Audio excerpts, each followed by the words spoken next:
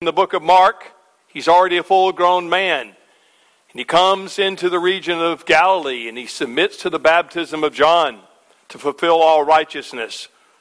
And then he begins to start blowing holes in Satan's kingdom. He's healing the sick. He is casting out demons left and right. He's going all over into the outer lands of the Galilee region. And into the cities, when they can't, they press in on him. He finally heads out into the highways and byways. And yet they still keep coming. Last week, we looked at the authority of Jesus. How he had authority over sickness, over demons, and over the powers of darkness. And he had authority as the Son of Man. Today, we're going to be looking this week at conflict that takes center stage. And we're going to see that as we read Mark's Gospel, chapter 2. Our scripture reading this morning, though it may say in your bulletin 28, it's 22. Overambitious was the preacher this week. We're going to be looking at and reading for our scripture reading. It's on the screen as well, and you can follow along in the Pew Bible or your device or your own Bible if you have one of these, whichever is appropriate for you. Mark chapter 2, beginning at verse 1 through verse 22. Hear the word of the Lord with careful attention. And when he returned to Capernaum, after some days, it was reported that he was at home. Now, by the way, it's not his home in Nazareth. That's home in Capernaum, probably Peter's house, most likely. And many were gathered together so that there was no more room, not even at the door. And he was preaching the word of God to them. And they came bringing to him a paralytic, carried by 4 men. And when they could not get near because of the crowd, they removed the roof above him. And when they had made an opening, they let down the bed on which the paralytic lay. And when Jesus saw their faith, he said to the paralytic, "Son, your sins are forgiven." Now some of the scribes were sitting there, questioning in their hearts, "Why does this man speak like that? He is blaspheming. Who can forgive sins but God alone?" And immediately Jesus, perceiving in his spirit that they thus questioned within themselves, said to them, "Why do you question these things in your hearts? Which is easier, to say to the paralytic, 'Your sins are forgiven,' or to say, 'Rise, take up your bed and walk'? But that you may know that the Son of Man has authority on earth to forgive sins," he said to the paralytic, "I say to you, rise, pick up your bed and go home." And he rose and immediately picked up his bed and went out before them all, so that they were all amazed and glorified God, saying, "We never saw anything like this." He went out again beside the sea, and all the crowds were coming to him, and he was teaching them. And as he passed by, he saw Levi, the son of Alphaeus, sitting at the tax booth. And he said to him, "Follow me." And he arose and followed him. And as he reclined at table in his house, Levi's house or Matthew, many tax collectors and sinners were reclining with Jesus and his disciples. For there were many who followed him. And the scribes of the Pharisees, when they saw that he was eating with sinners and tax collectors, said to his disciples, "Why does he eat with tax collectors and sinners. And when Jesus heard it, he said to them, those who are well have no need of a physician, but those who are sick. I came not to call the righteous, but sinners. Now John's disciples and the Pharisees were fasting. And people came and said to them, why do John's disciples and the disciples of the Pharisees fast, but your disciples do not fast? And Jesus said to them, can the wedding guest fast while the bridegroom is with them? As long as they have the bridegroom with them, they cannot fast. The days will come when the bridegroom is taken away from them, and then they will fast in that day. No one sews a piece of unshrunk cloth on an old garment.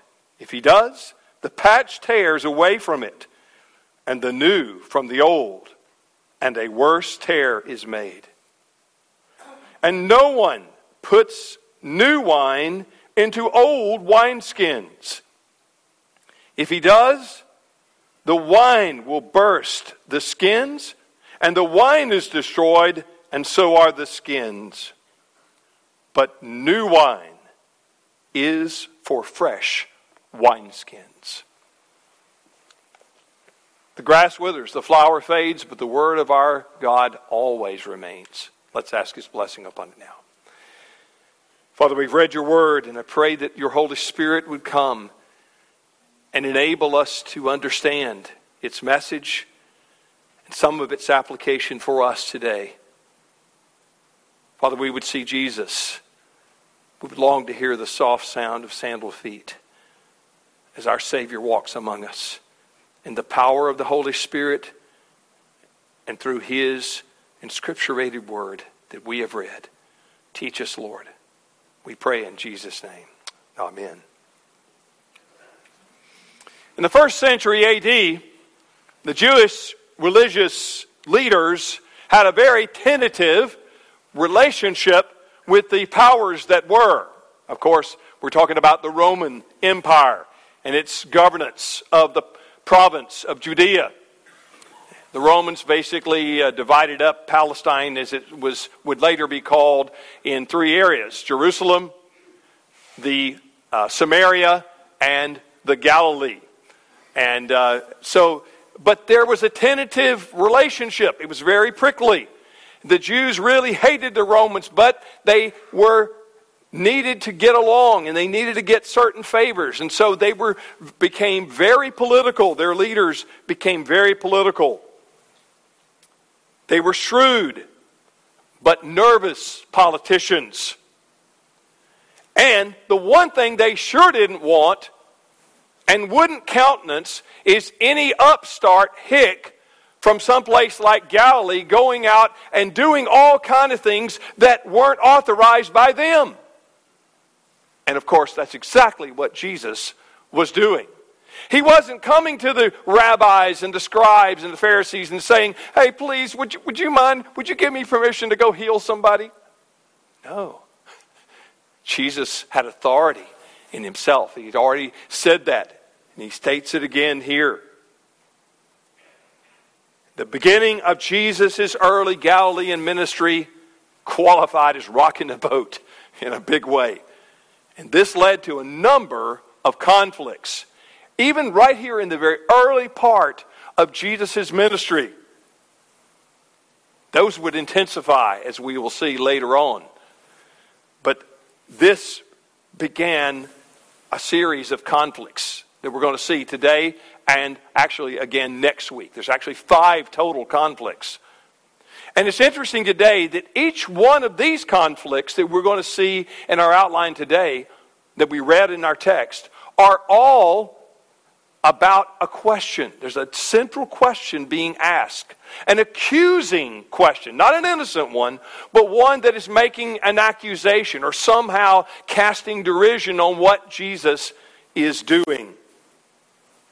And so today, we're going to consider our passage under these 3 headings: the pardon, the purpose and the problem. The problem that is there because of who Jesus is and because of who the religious leaders are. So, let's look at the pardon. That's basically, as I read, and again, not going to read over again all the parts, just a couple of references that are key to this discussion, where this is a narrative. We're trying to catch and stay in the flow. This is verses 1 through 12. As a result of the healings Jesus already had done, last week we saw those healings, all kind of people that he healed. Peter's mother-in-law, the leper, others that were being healed by Jesus. But particularly the leper, Jesus, remember, told him, said, now don't go tell anybody. In which he proceeded to run out and blab, it to everybody, screaming from the hilltops, Jesus of Nazareth healed me. Didn't follow instructions. He was too overjoyed, too excited. He couldn't keep it in. So especially because of that leper who wouldn't keep his mouth shut, people were now just pouring in on Jesus. They were coming out of the woodwork to see Jesus, to hear him, just to be near him. And some were coming for more than a sermon. A lot were listening to his teaching and to his preaching.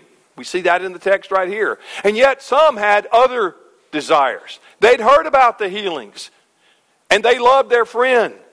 And so a group of dedicated friends, unable to get close to Jesus, decided to tear a hole in likely Peter's house in the roof to bring their paralyzed friend so he could drop in on Jesus.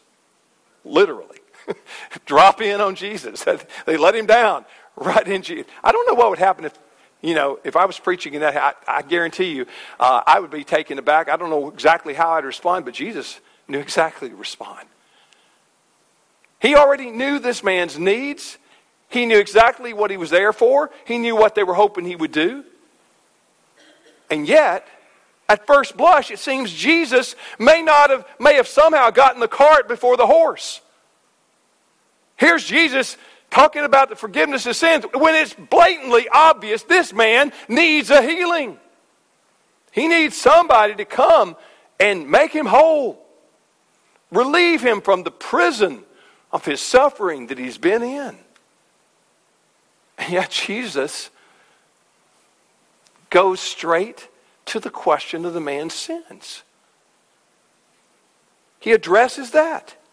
He says, son, your sins are forgiven. You can imagine probably the guy's friends and maybe the guy himself were like, yeah, thanks, but is there more? You see, the statement certainly aroused the ire of the religious critics around Jesus, the scribes, the teachers of the law, the professional clergy, and lawyers of the day. And here's their first question. Why does this man speak like that? Who does he think he is really what the question is asking. We know there's only one person that can forgive sins, and that's God. And I know this hick can't possibly be God, therefore this is crazy. Now the scribes were right that no one could forgive sins but God. The problem was they didn't understand to whom they were speaking. They didn't know that they had God in their midst. The eternal Son of the blessed God. They didn't know. And so, listen again to verses 8 through 10. And immediately Jesus, perceiving in his spirit that they thus questioned within themselves, said to them, "Why do you question these things in your hearts? Which is easier, to say to the paralytic, your sins are forgiven, or to say, rise, take up your bed and walk? But that you may know that the Son of Man has authority on earth to forgive sins," he said to the paralytic, "I say to you, rise, pick up your bed, and go home. Wouldn't you have liked to have seen that? The slack jaw dropping look on the Pharisees and the scribes, on their faces when Jesus said that. And then Jesus proceeded to do exactly what he said. He said, get up. He healed the man, and the man goes skipping out, carrying his pallet with him, along with his other buddies. And they go, again, telling everybody how he had been healed. But here's the really important question. Wonderful story. Encouraging story. But the really important question is, why did Jesus start where he did? Why did Jesus start with the man's need of forgiveness instead of the obvious pressing need? Well, it's very simple. Jesus knew something that the cripple and all those around him didn't know. And unfortunately, something you and I have trouble understanding. And even if we understand it, we have trouble remembering in the moment to do it and be aware of it. Jesus knew we have a bigger problem than our presenting circumstances and conditions would suggest. But you see, we're very human. We just want what's wrong to be fixed now. We'll worry about that other stuff down the road. Yeah, I know I need to get right, but I just want God to bless me now, and I want him to heal me, and I want him to do this for me, and I want him to do that. That's how we function. That's our innate, natural course. But Jesus knew that was completely wrong in terms of the priority. Jesus understands our problems, but he also knows the greatest problem is not your and my suffering, but it is our sin.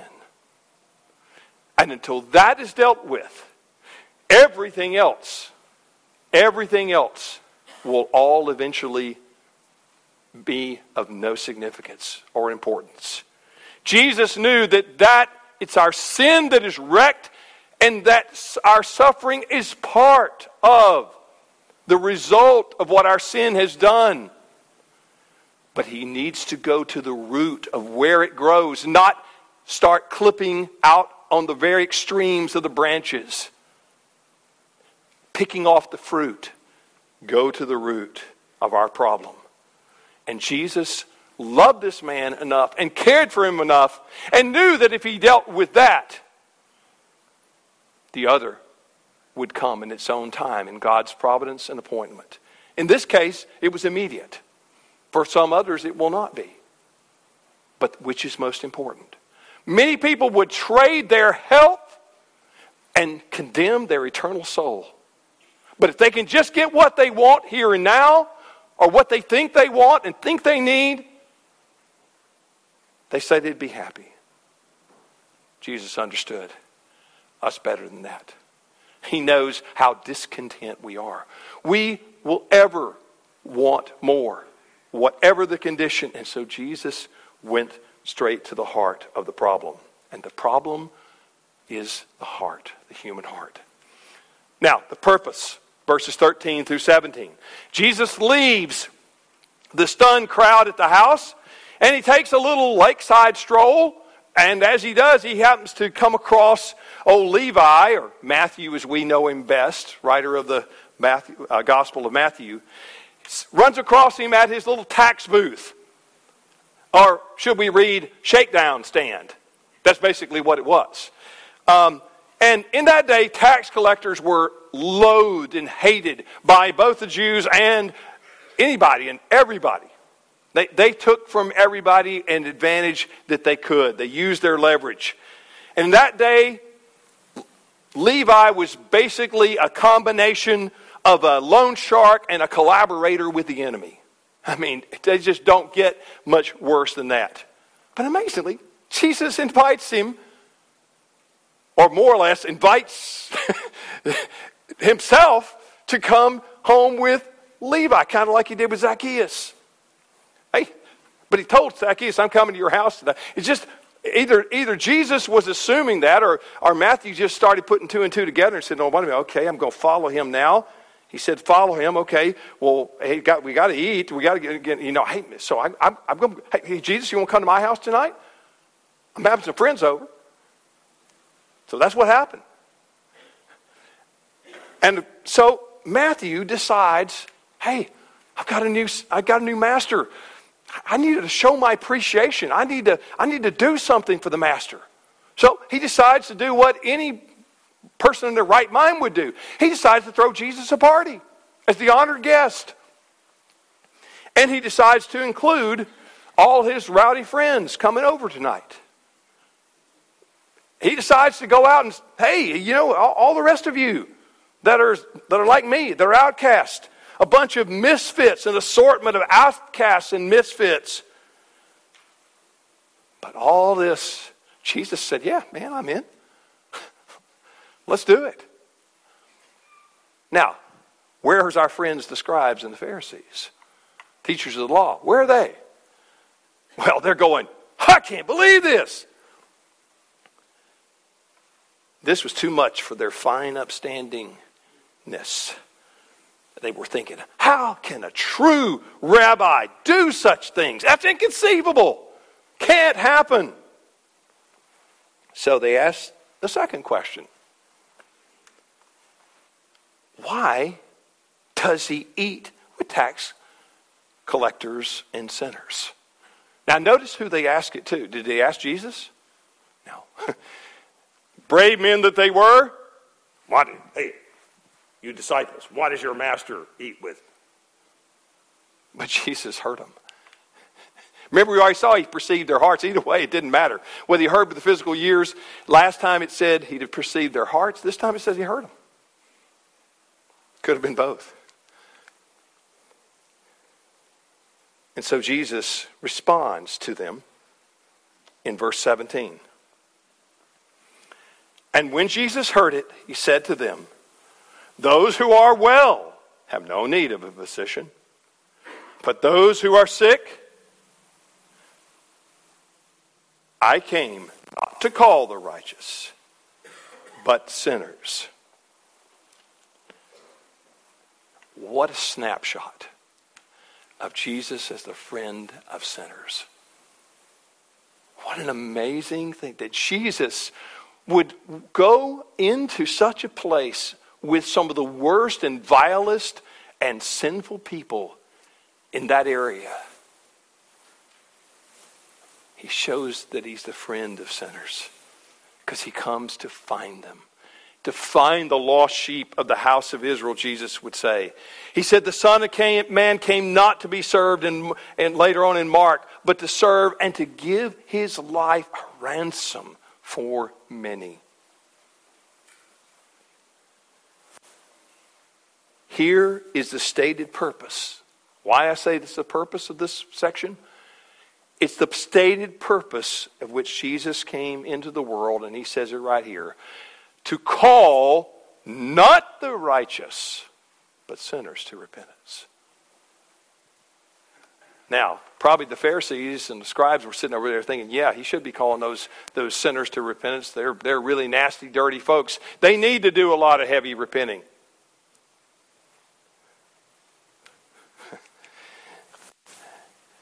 But Jesus, you see that they got that. The Pharisees, though, their problem was this. They were just as needy as those sinners they had marked out and branded and cut themselves off from. They were just as needy, and matter of fact, more so, because their self-righteousness obfuscated their true need as sinners. It put a barrier, a blinder in front of them that they could not see. They were nose blind to their own stinking self-righteousness. You know what nose blind is, don't you? You got that pair, went out and ran a couple miles today, and you left that pair of socks and shoes in the living room. And but after a while, you sit down And they don't stink anymore. They don't smell anymore to you. Somebody else walks in the room and says, oh, woo. They were nose blind to their own self-righteousness. You see, they were there. It's not that they didn't need, when Jesus was saying, he's saying, you guys are so far gone, you don't even have a clue of how sinful you are. But I didn't come for the self-righteous prigs like you. I came to find the lost sheep of the house of Israel. I came for those that are broken, for those that have messed up and know it and admit it and go in the witness box against themselves and know that they've messed up their lives and their only hope is me. And they come to me gladly and I party with them. I welcome them. One day I'm the one that's going to be throwing a party for sinners like that own their sinfulness and then repent and believe and follow Jesus. You see, Jesus did not, hear carefully, this is an important application. Jesus did not, and his followers should not. He didn't, you and I should not isolate ourselves from a broken and needy world. Nor should we assimilate into it. Adopt its values. When somebody stands up, a politician, and says, this is okay now. No, we don't adopt those values if they're contrary to the Word of God. The Word of God remains true, and it doesn't change. But we are not to isolate ourselves in our stained glass ghetto and try to keep all the bad people out. No, we're here so we can find those bad people and introduce them to Jesus. We're to be looking like Jesus is looking for them. We're to be eating with them, inviting them, and making friends with them. As God gives us providential opportunity. So you see, the answer is not isolation, nor is it assimilation, it is mission. It is a life of mission that you and I are called to. Everything else is waiting for us there. We're here now. That's part and parcel of what we are called to do. Now there's a problem here also. That's found in verses 18 through 22. Jesus is telling the real reason that he came. Unfortunately, in their blindness, they couldn't see it. They didn't even recognize it. But there's a problem because things are about to intensify, as we're going to see next week especially. In verses 18 through 22, Jesus' critics had made another troubling discovery. They found out that John's disciples and the disciples of the Pharisees, their Padawans, their apprentices, they knew that they were all fasting and making a good show of it, letting you know how much. See how skinny my ribs are getting there? They wanted you to know how much they were fasting. And yet, here was Jesus and his disciples, and they weren't fasting at all. They were yucking it up. Eating, partying, going to places like the wedding feast of Canaan in Galilee where the wine's literally overflowing in abundance. What's wrong with this rabbi? So they ask him this question in verse 18. Now John's disciples and the Pharisees were fasting, and people came and said to them, why do John's disciples and the disciples of the Pharisees fast, but your disciples do not? Jesus, give us an accounting. You're on the clock. You better have a good excuse, a good reason for this. Well, Jesus decides to answer their question in a twofold manner.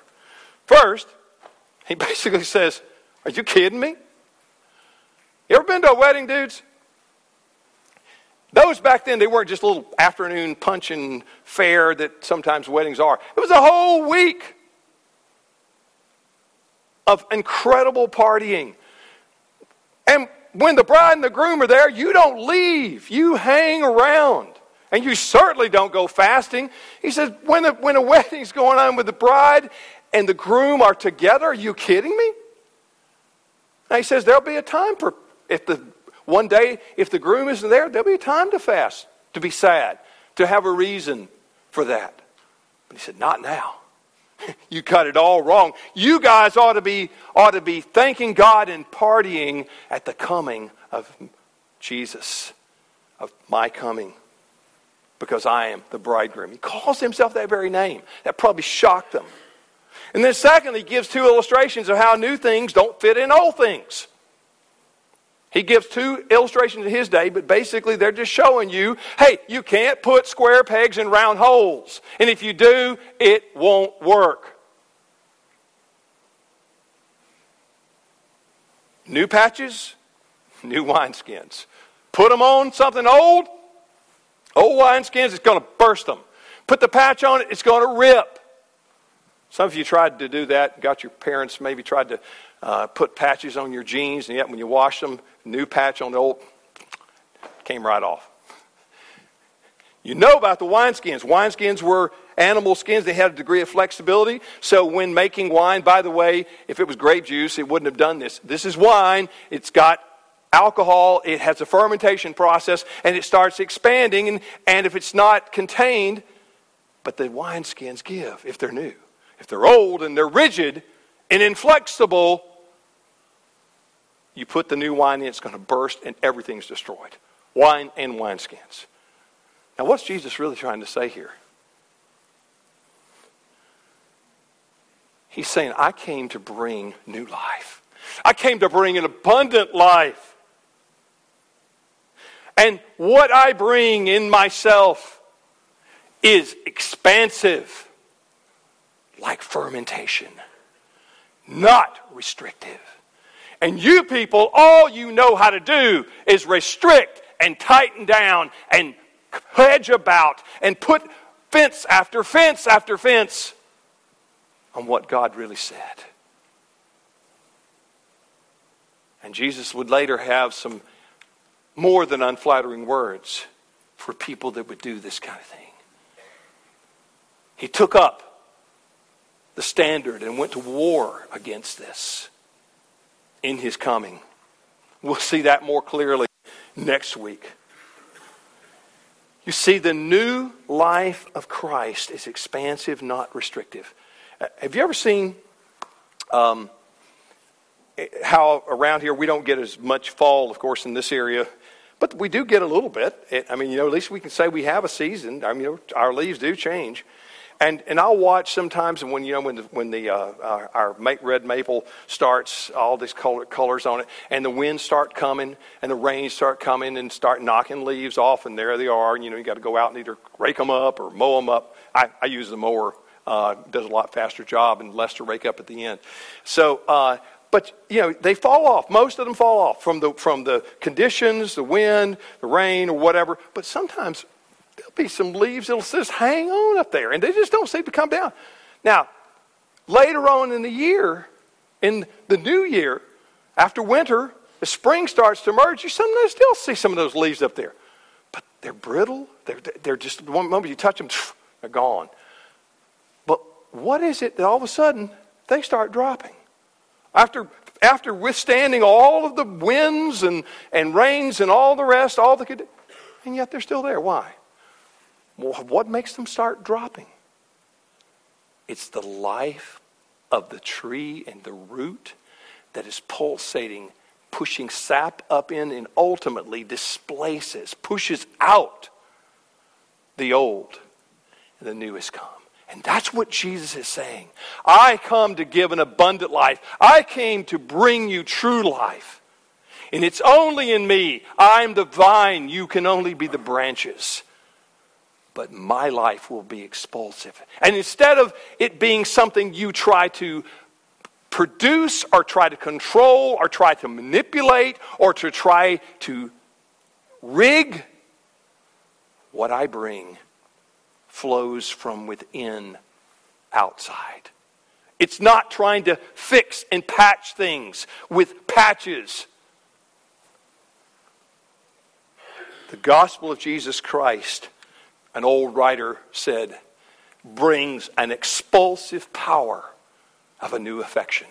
What that old writer was saying, he was saying, when the gospel comes, and when you really understand what God has done for you, that brings a power that lets you move past other things. It expels and removes old things and lets the new things come. Do you remember what the scripture, what Paul said? 2 Corinthians 5:17. Therefore, if any man be in Christ, he is a new creation. The old has come. The old has passed away. The new has come. A new creation. That's what Jesus came to do, to liberate, to bring to his people, to sinners that needed it and knew it. They could have the abundant, surging life of Jesus. You see, folks, there's a big difference between sin management and gospel sanctification. Sin management is what the Pharisees were trying to do. They were trying to find a way they could get the rules limited enough and specific enough that they could basically keep it. They wanted a helper. They wanted helpful tips, good advice. They didn't want a Savior. The gospel says we have to go down and admitting our sin. We need to repent, believe, and then out of that follow Jesus. Let the flow of his life in us. It is gospel that sanctifies. And then when you mess up, you do it over again and again and again and again and again. You keep coming back to Jesus. You keep running back to Jesus, repenting, owning it, believe, and knowing that what that was on that screen, that's the righteousness he has provided for sinners like you and me. Why were the Pharisees repeatedly clashing with Jesus? Because they were essentially old wineskins, unable and unwilling to embrace the abundant life of Jesus Christ that he offers. Have you embraced it? Do you know that new, surging life of Christ in you? Stay tuned as the conflict continues and intensifies. Let's pray. Father, thank you for, again, showing us, sending your Son, and sending now your Spirit until the work is done. Lord, there's so much we still have to learn, so much we've learned and have forgotten and need to be reminded of. And Lord, thank you that we're not about the business of managing sin. We need something stronger than that. We need to be in the grip of stronger stuff than that. Lord, we need to have the life of your Son continuing to pulse inside of us. And Lord, expelling those things that we shouldn't be doing and being involved with, or chasing, longing after. Oh, Father, we pray, oh God, that you would give us, Lord, more and more of the power of the life of the age to come. Through your Son, our Lord Jesus Christ. We believe in him. We trust him. Lord, help us. We pray all of this in Jesus' name and for his sake. Amen.